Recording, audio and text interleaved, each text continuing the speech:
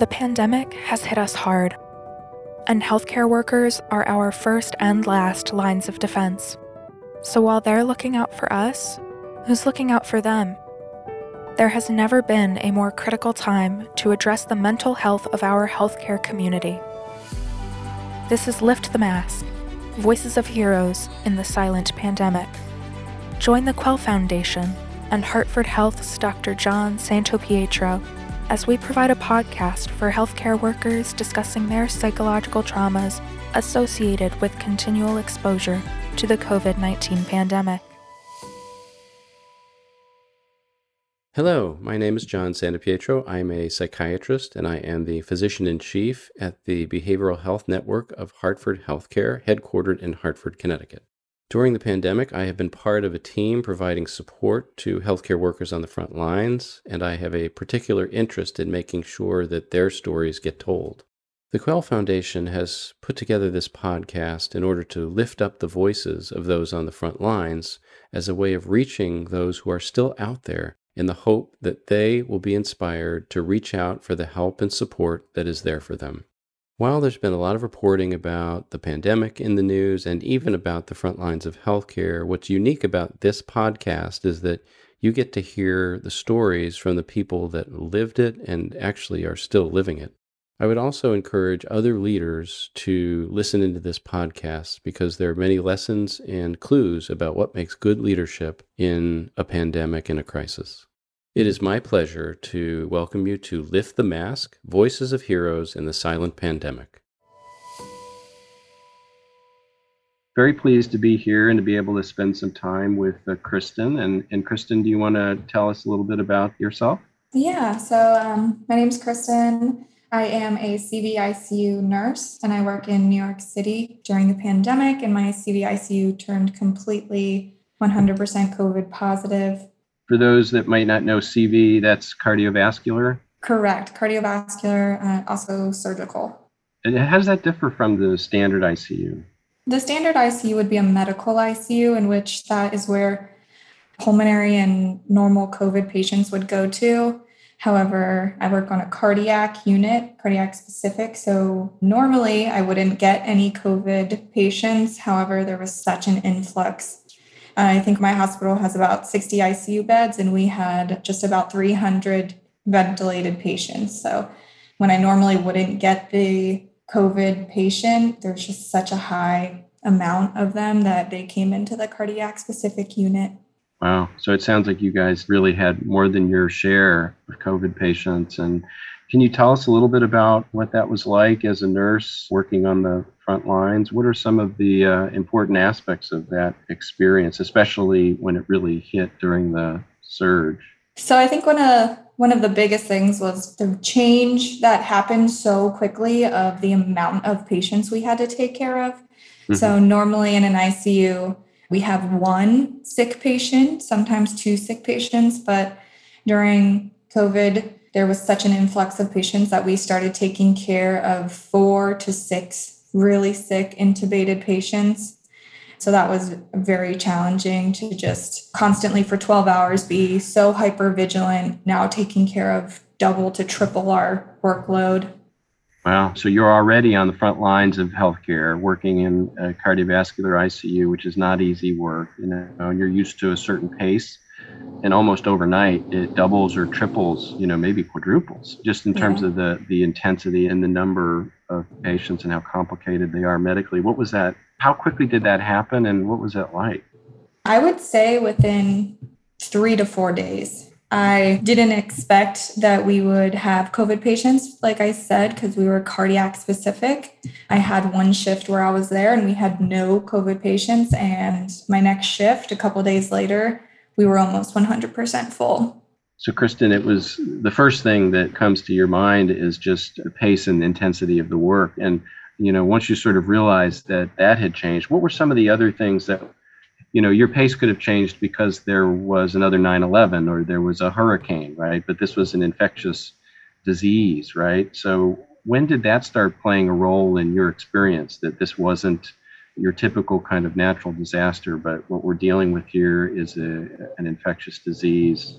I would say very early on, especially as a nurse, you have the drive and you've been working at being very compassionate towards patients.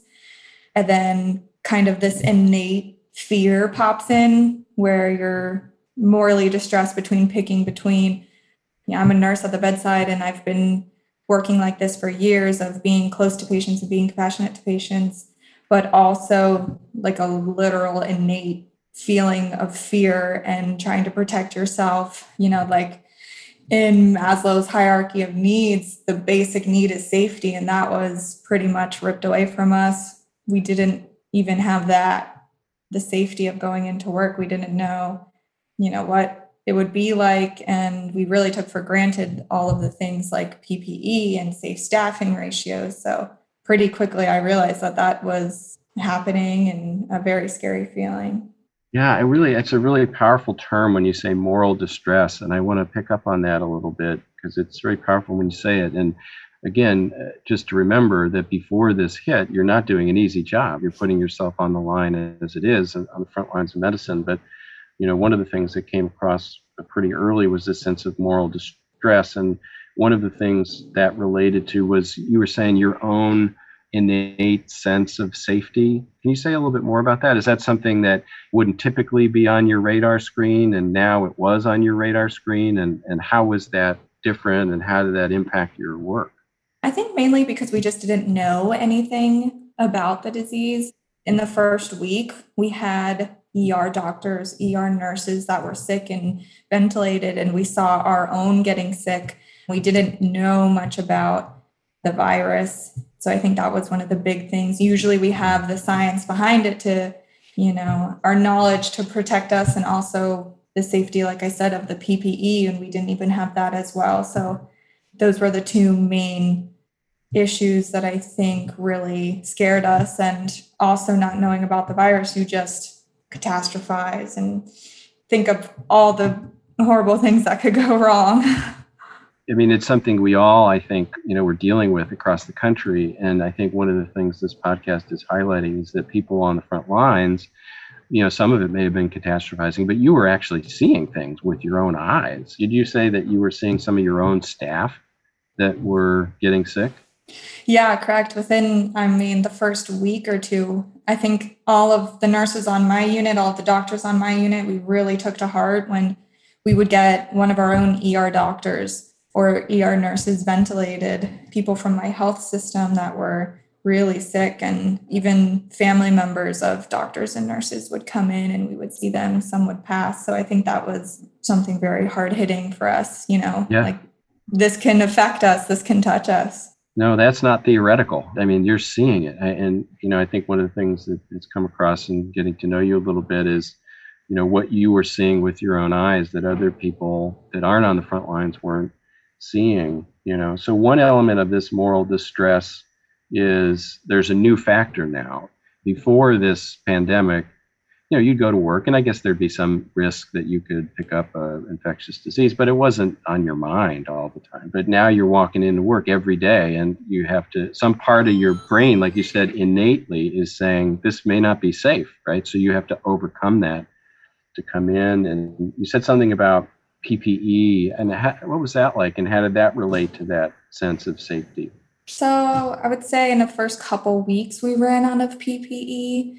Prior to the pandemic, we were always scolded and watched to make sure that we use PPE appropriately. And then all of a sudden, on the flip of a switch, we're now supposed to completely take out what we've learned about PPE and reuse masks and reuse gowns, or use gowns and masks in multiple patients' rooms. It was very conflicting information we were getting, and kind of circle back to what I said earlier. We were doing one thing before the pandemic, and then all of a sudden we were told to switch and told to believe that what we were switching to was effective. And again, very moral distressing of what are we supposed to do? We're told many different things. It changed daily, I would say, not even weekly. It changed daily of what we were supposed to do. But at one point, we'd each had one N95 mask for it. We reused it for months.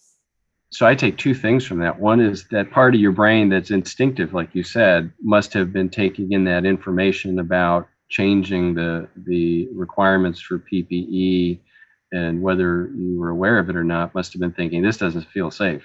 The other thing is that being a nurse, especially, on the front lines in an ICU, is not an easy job, and it takes a lot of training and practice and skill, and you have to get in a routine, and you really have to master what you're doing, right? And it sounds like you're in a routine, but then this thing hits and all of a sudden a lot of things are changing in the routine, right? Was that your experience?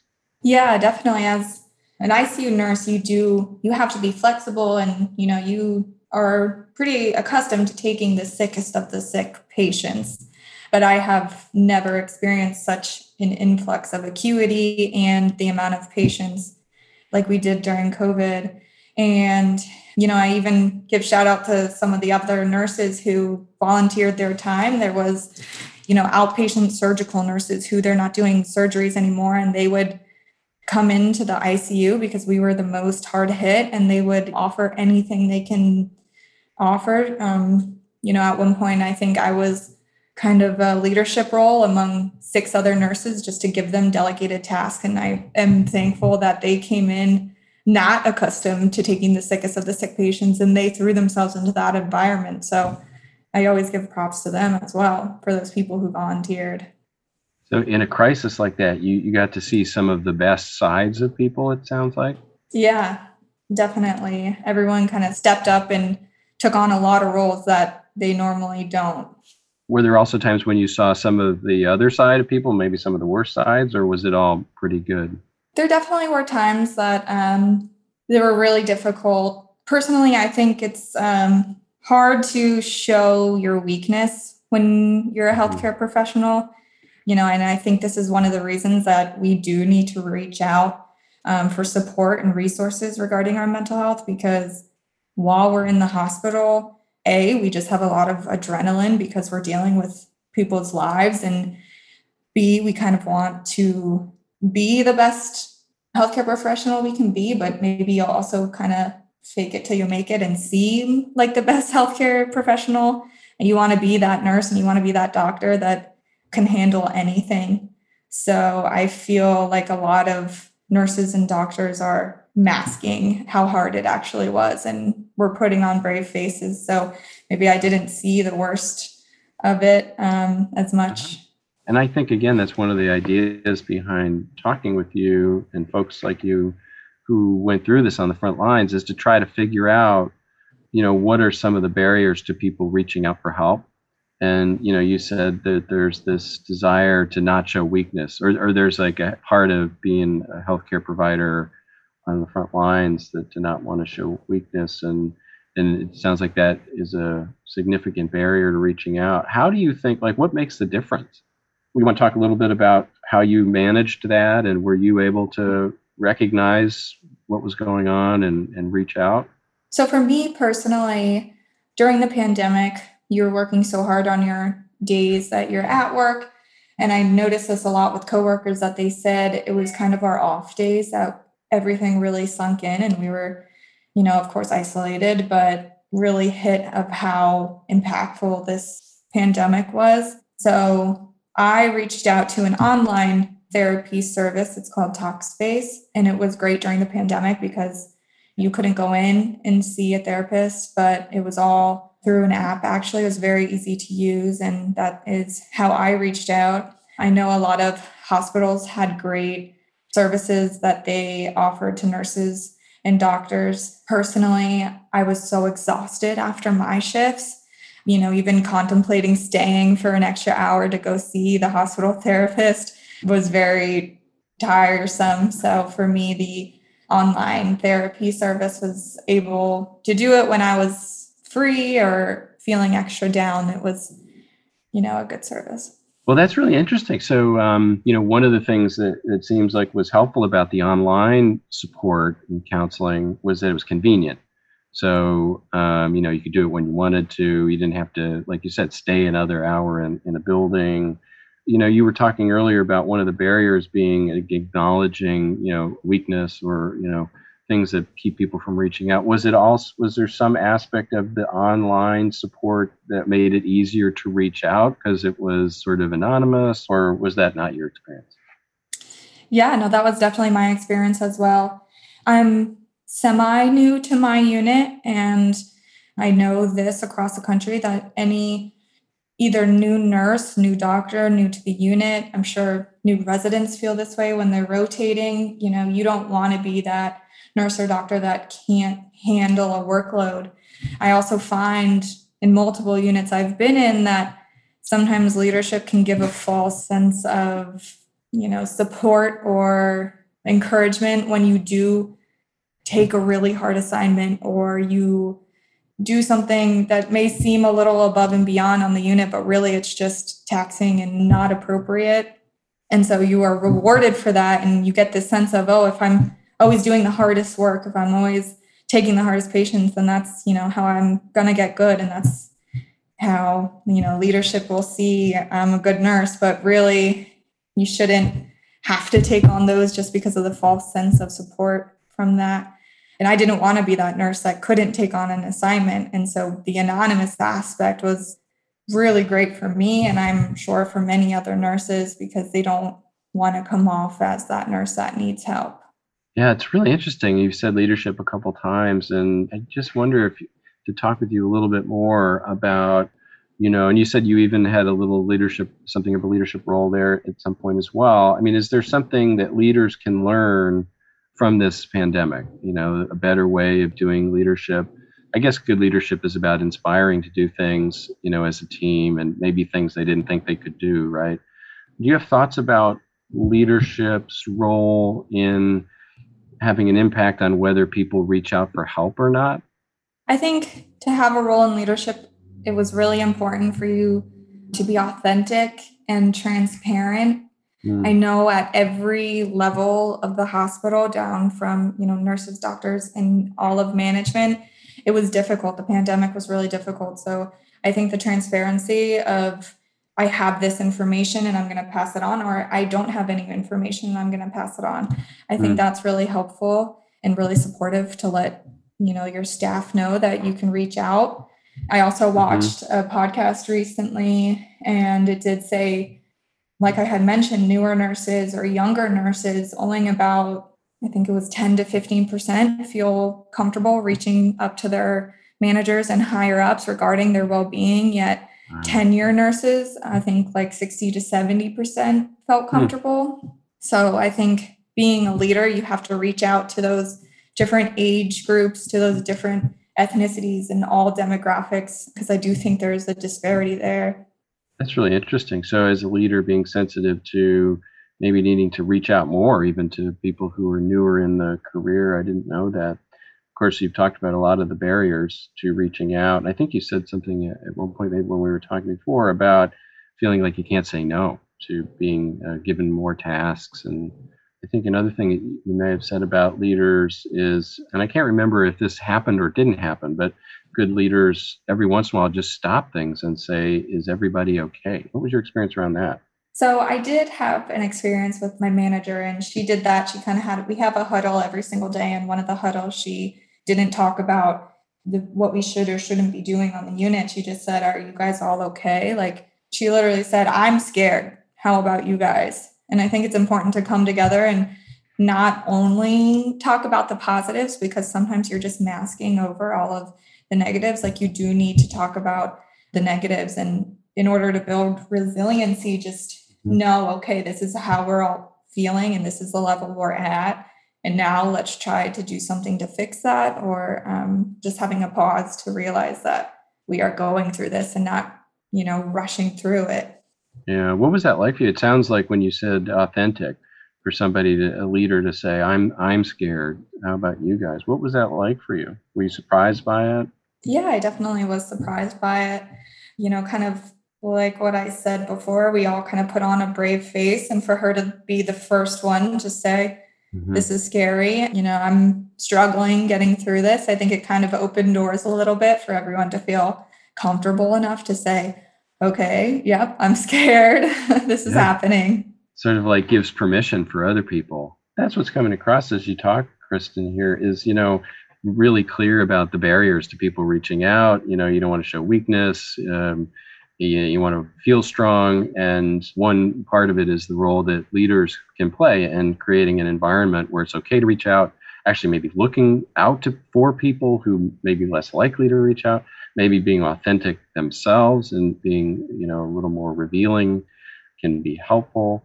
What do you think, because you were able to reach out, but like you said, a good percentage of people don't and probably didn't, right?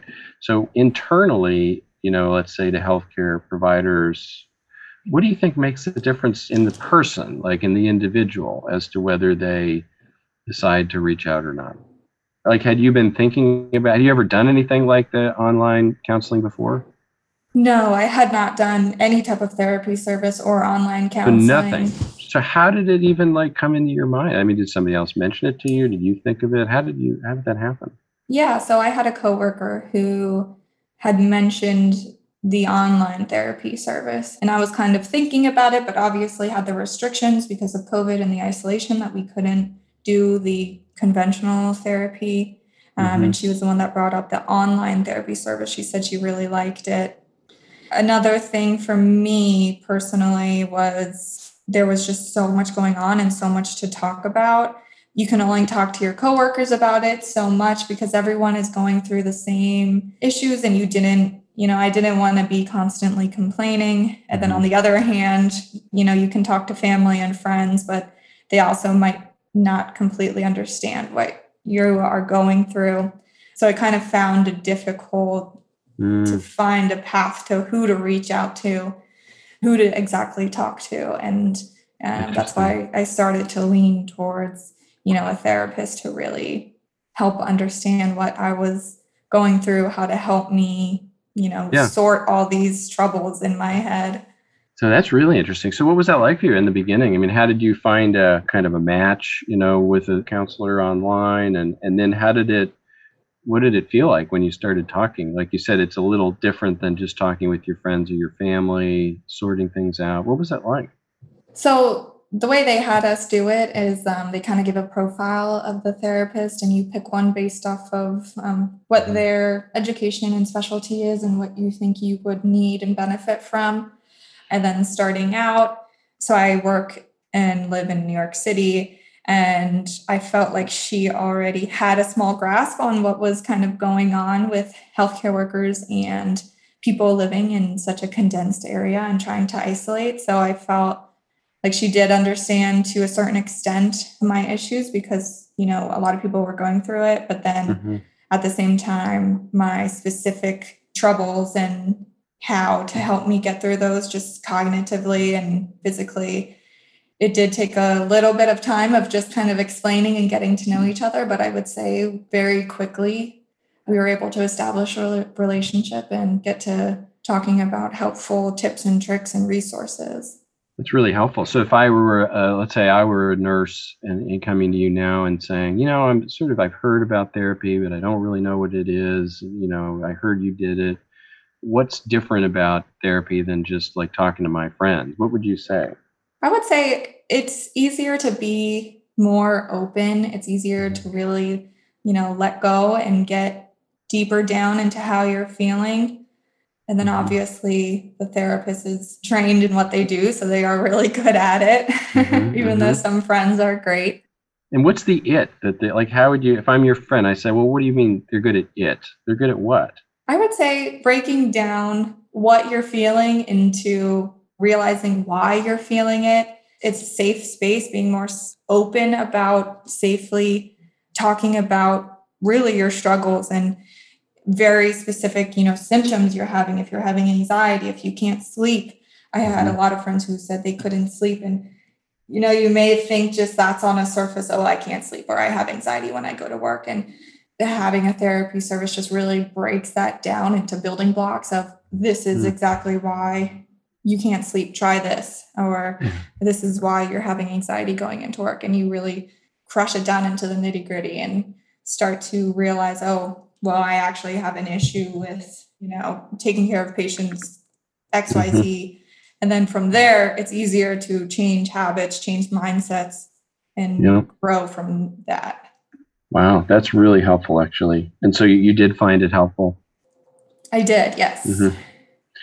I wanted to go back a little bit to this moral distress concept because I think it's really powerful. And again, when we had talked before, there was another thing that I thought I heard was linked to it. I mean, so what we've said so far is the way in which, your own personal safety was a new thing, and on the radar screen in a different way, and how distressing that is because you're there to take care of other people.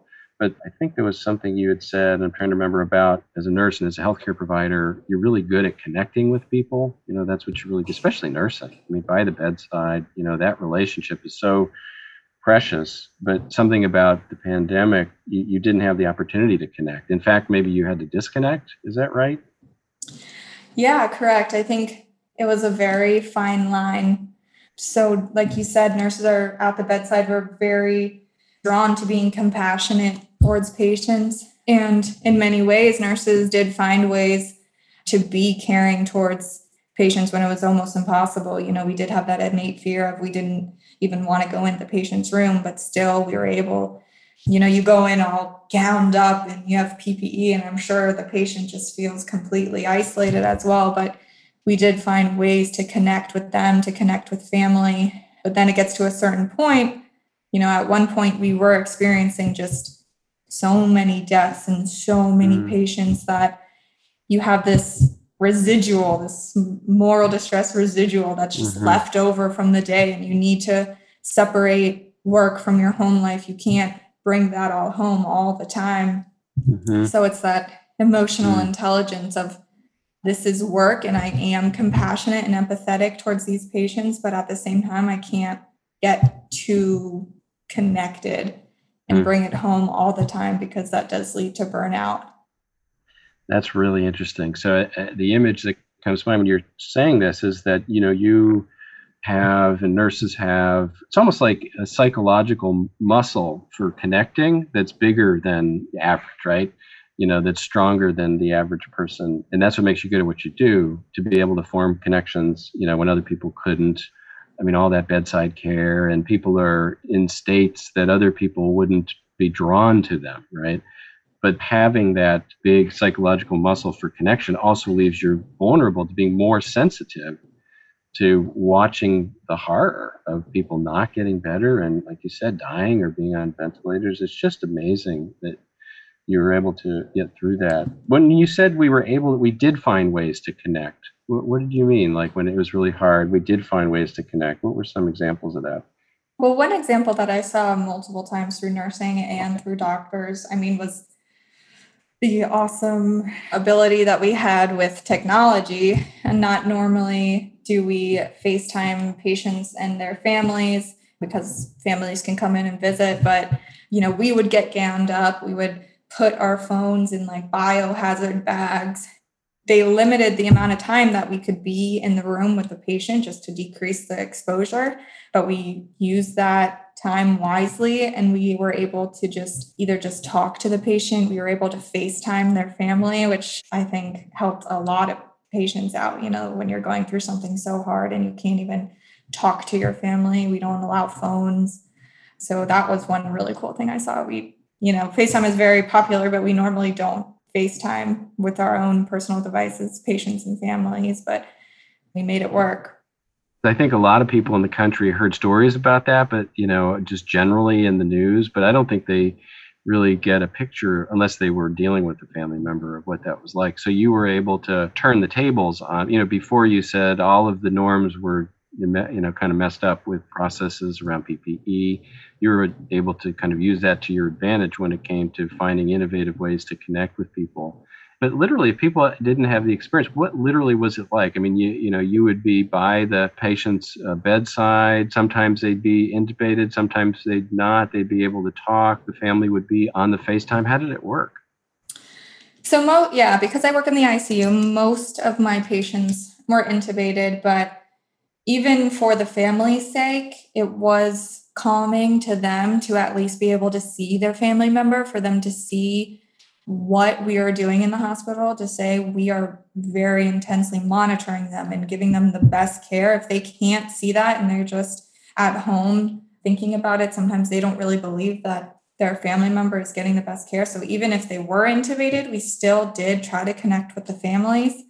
And yeah, with the PPE, it would be 2 gowns, 2 masks, face shields, goggles. We looked like aliens at the bedside of these patients.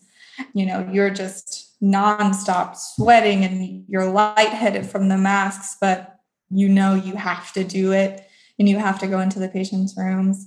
So we did, unfortunately, we have so many patients and we did have a very large amount of patients pass away. And, you're just running through all of this workload that you have to do just nonstop, one after another. And if a patient did pass away, then you had to get on to the next one and just keep moving.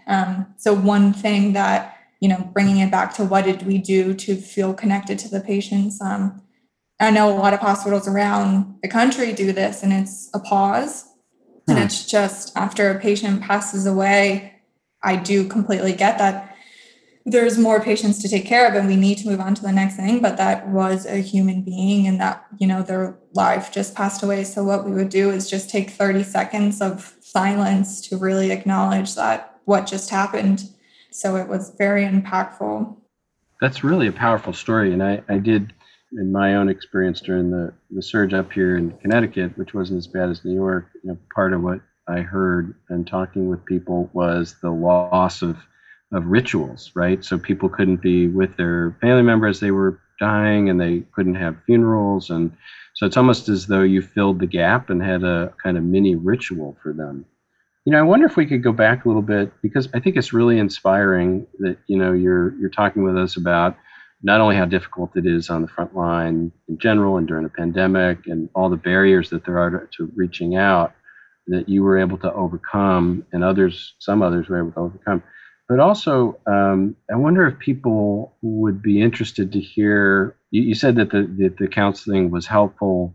Can you be more specific? I mean, some people might be out there and they may have had similar, I don't know if you want to call them symptoms or things that, you were struggling with that you thought, maybe I need to get some help with this and then did get some help. Were there some specific things, you sort of touched on a few, maybe sleep, this and that you would talk about?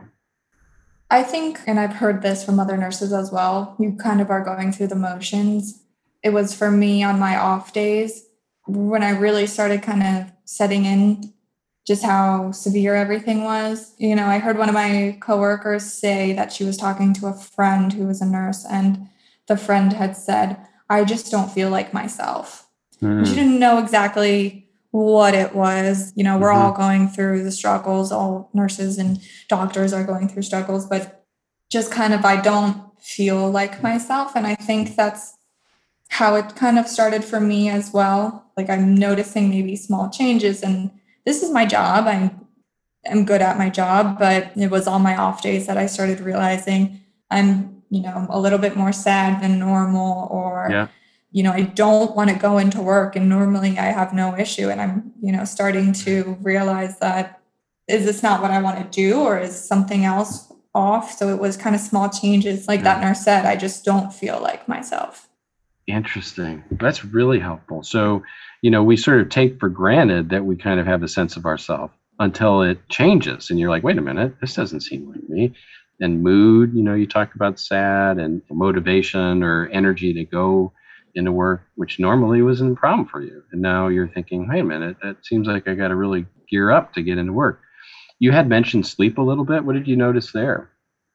So for me, I would have some very dramatic things that would happen at work. For example, patients coding, which is their heart stopping, and we having very massive codes, or just very intense moments at work. And so for me, I kept replaying those over in my head, kept thinking that was happening under my care. What did I do? What happened? Sometimes in medicine, you don't know exactly what's happening all the time. And I would think, oh, maybe it was this that I did. Maybe I was that I did. And these moments would just replay and replay. And sometimes they would just pop into my head unknowingly. And before I knew it, I was slowly losing sleep. And then on the other side, you're going to work just exhausted purely from the work you're doing. And also now because you're just ruminating at night. And how important is sleep, or was sleep just in general and during this crisis? Well, obviously, we're, especially in the ICU, you're working with extremely potent drugs, and every little decision you make is very impactful in a human being's life. Like if you make one slip up, I mean, you have to be so hyper vigilant your entire day. And obviously, you can tell that if you don't get enough sleep and your brain misses just one number, one thought process, then you can really change the course of someone's illness, someone's life. So I think, especially for healthcare workers, sleep is extremely important. Is that one of the things that you worked on with your counselor? Yeah, I worked on one resource and tactic that we had talked about was a worry journal. Instead of having these worrying thoughts and ruminating thoughts happen at night, which was keeping me from sleeping, she said, have a set time to worry. So on my off days, I would, keep a worry journal, and I would kind of not force myself, but just let those thoughts out and hope that when I do go to bed, it's kind of like, oh, I already, got those things out of the way. And hopefully my mind doesn't lead me back to there. It really is amazing how important sleep is. I've heard about some studies that say it's even more important than vaccinations in terms of your immunity. Vaccinations are still important, by the way. As we're just winding down here, Kristen, first of all, I just want to say it really is it's an honor to, be able to share some time with you and hear your story, particularly because of what you went through on the front lines. And, you do this, not for yourself, but for other people. But then even for you now to say, well, I went through this, but I want to do something with it. I want to bring my story out there to try to help other people. And as we're winding down, couple questions. One is, where are you now? I mean, you're still a nurse, right? And what are your thoughts about where we are in the pandemic and what's coming? And do you feel more prepared if there is another surge? Yeah, so I'm still a nurse. I still work at the same unit. Thankfully, in New York City, we have very low amount of cases, and my cardiac unit has been what we say clean with no COVID. As of right now, we don't see that we will become as COVID positive as we did before. And I think definitely if a surge were to ever happen again, we may not have the physical PPE that we need, or, the physical resources, but I think definitely we do have that mental mindset of, okay, we already went through this. I can prepare the way I need to prepare, or I have some facts that I didn't have before. Very interesting. So even acknowledging that there's only so much you can control about the physical stuff, what PPE and the supply chain is available on any given day, but you do have a lot of control over your mind and emotions and being ready. That's really inspiring. Any final thoughts for somebody out there who may be listening, who may be considering reaching out and getting help? Any final thoughts? Yeah, one thought that I have had through this entire experience from the beginning to now, and like you said, getting involved with reaching out to other nurses and healthcare workers, is that there are resources out there for you. Sometimes they're difficult to find. There are people and therapists who can help. When I first started, I kind of thought it was a little taboo, a little, of course, resilience and a positive mindset is great. But after actually getting into it and reaching out to see all the resources that there are, it is extremely impactful and completely life-changing, truly. There are so many powerful things you said, but I think that's one really powerful thing that you did a really good job, I think, explaining. For a lot of people who haven't done therapy or counseling, they don't even know anyone that did it. There is this little taboo, and part of that is they just don't know what it is, right?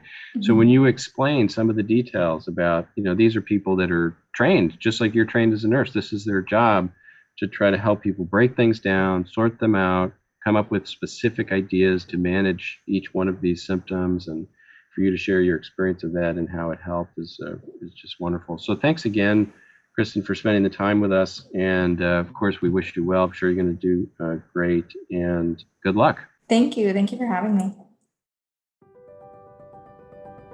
Lift the Mask. Voices of Heroes in a silent pandemic, with Dr. John Santopietro, executive produced by Kevin M. Lynch, the Quell Foundation, and Mod Worldwide.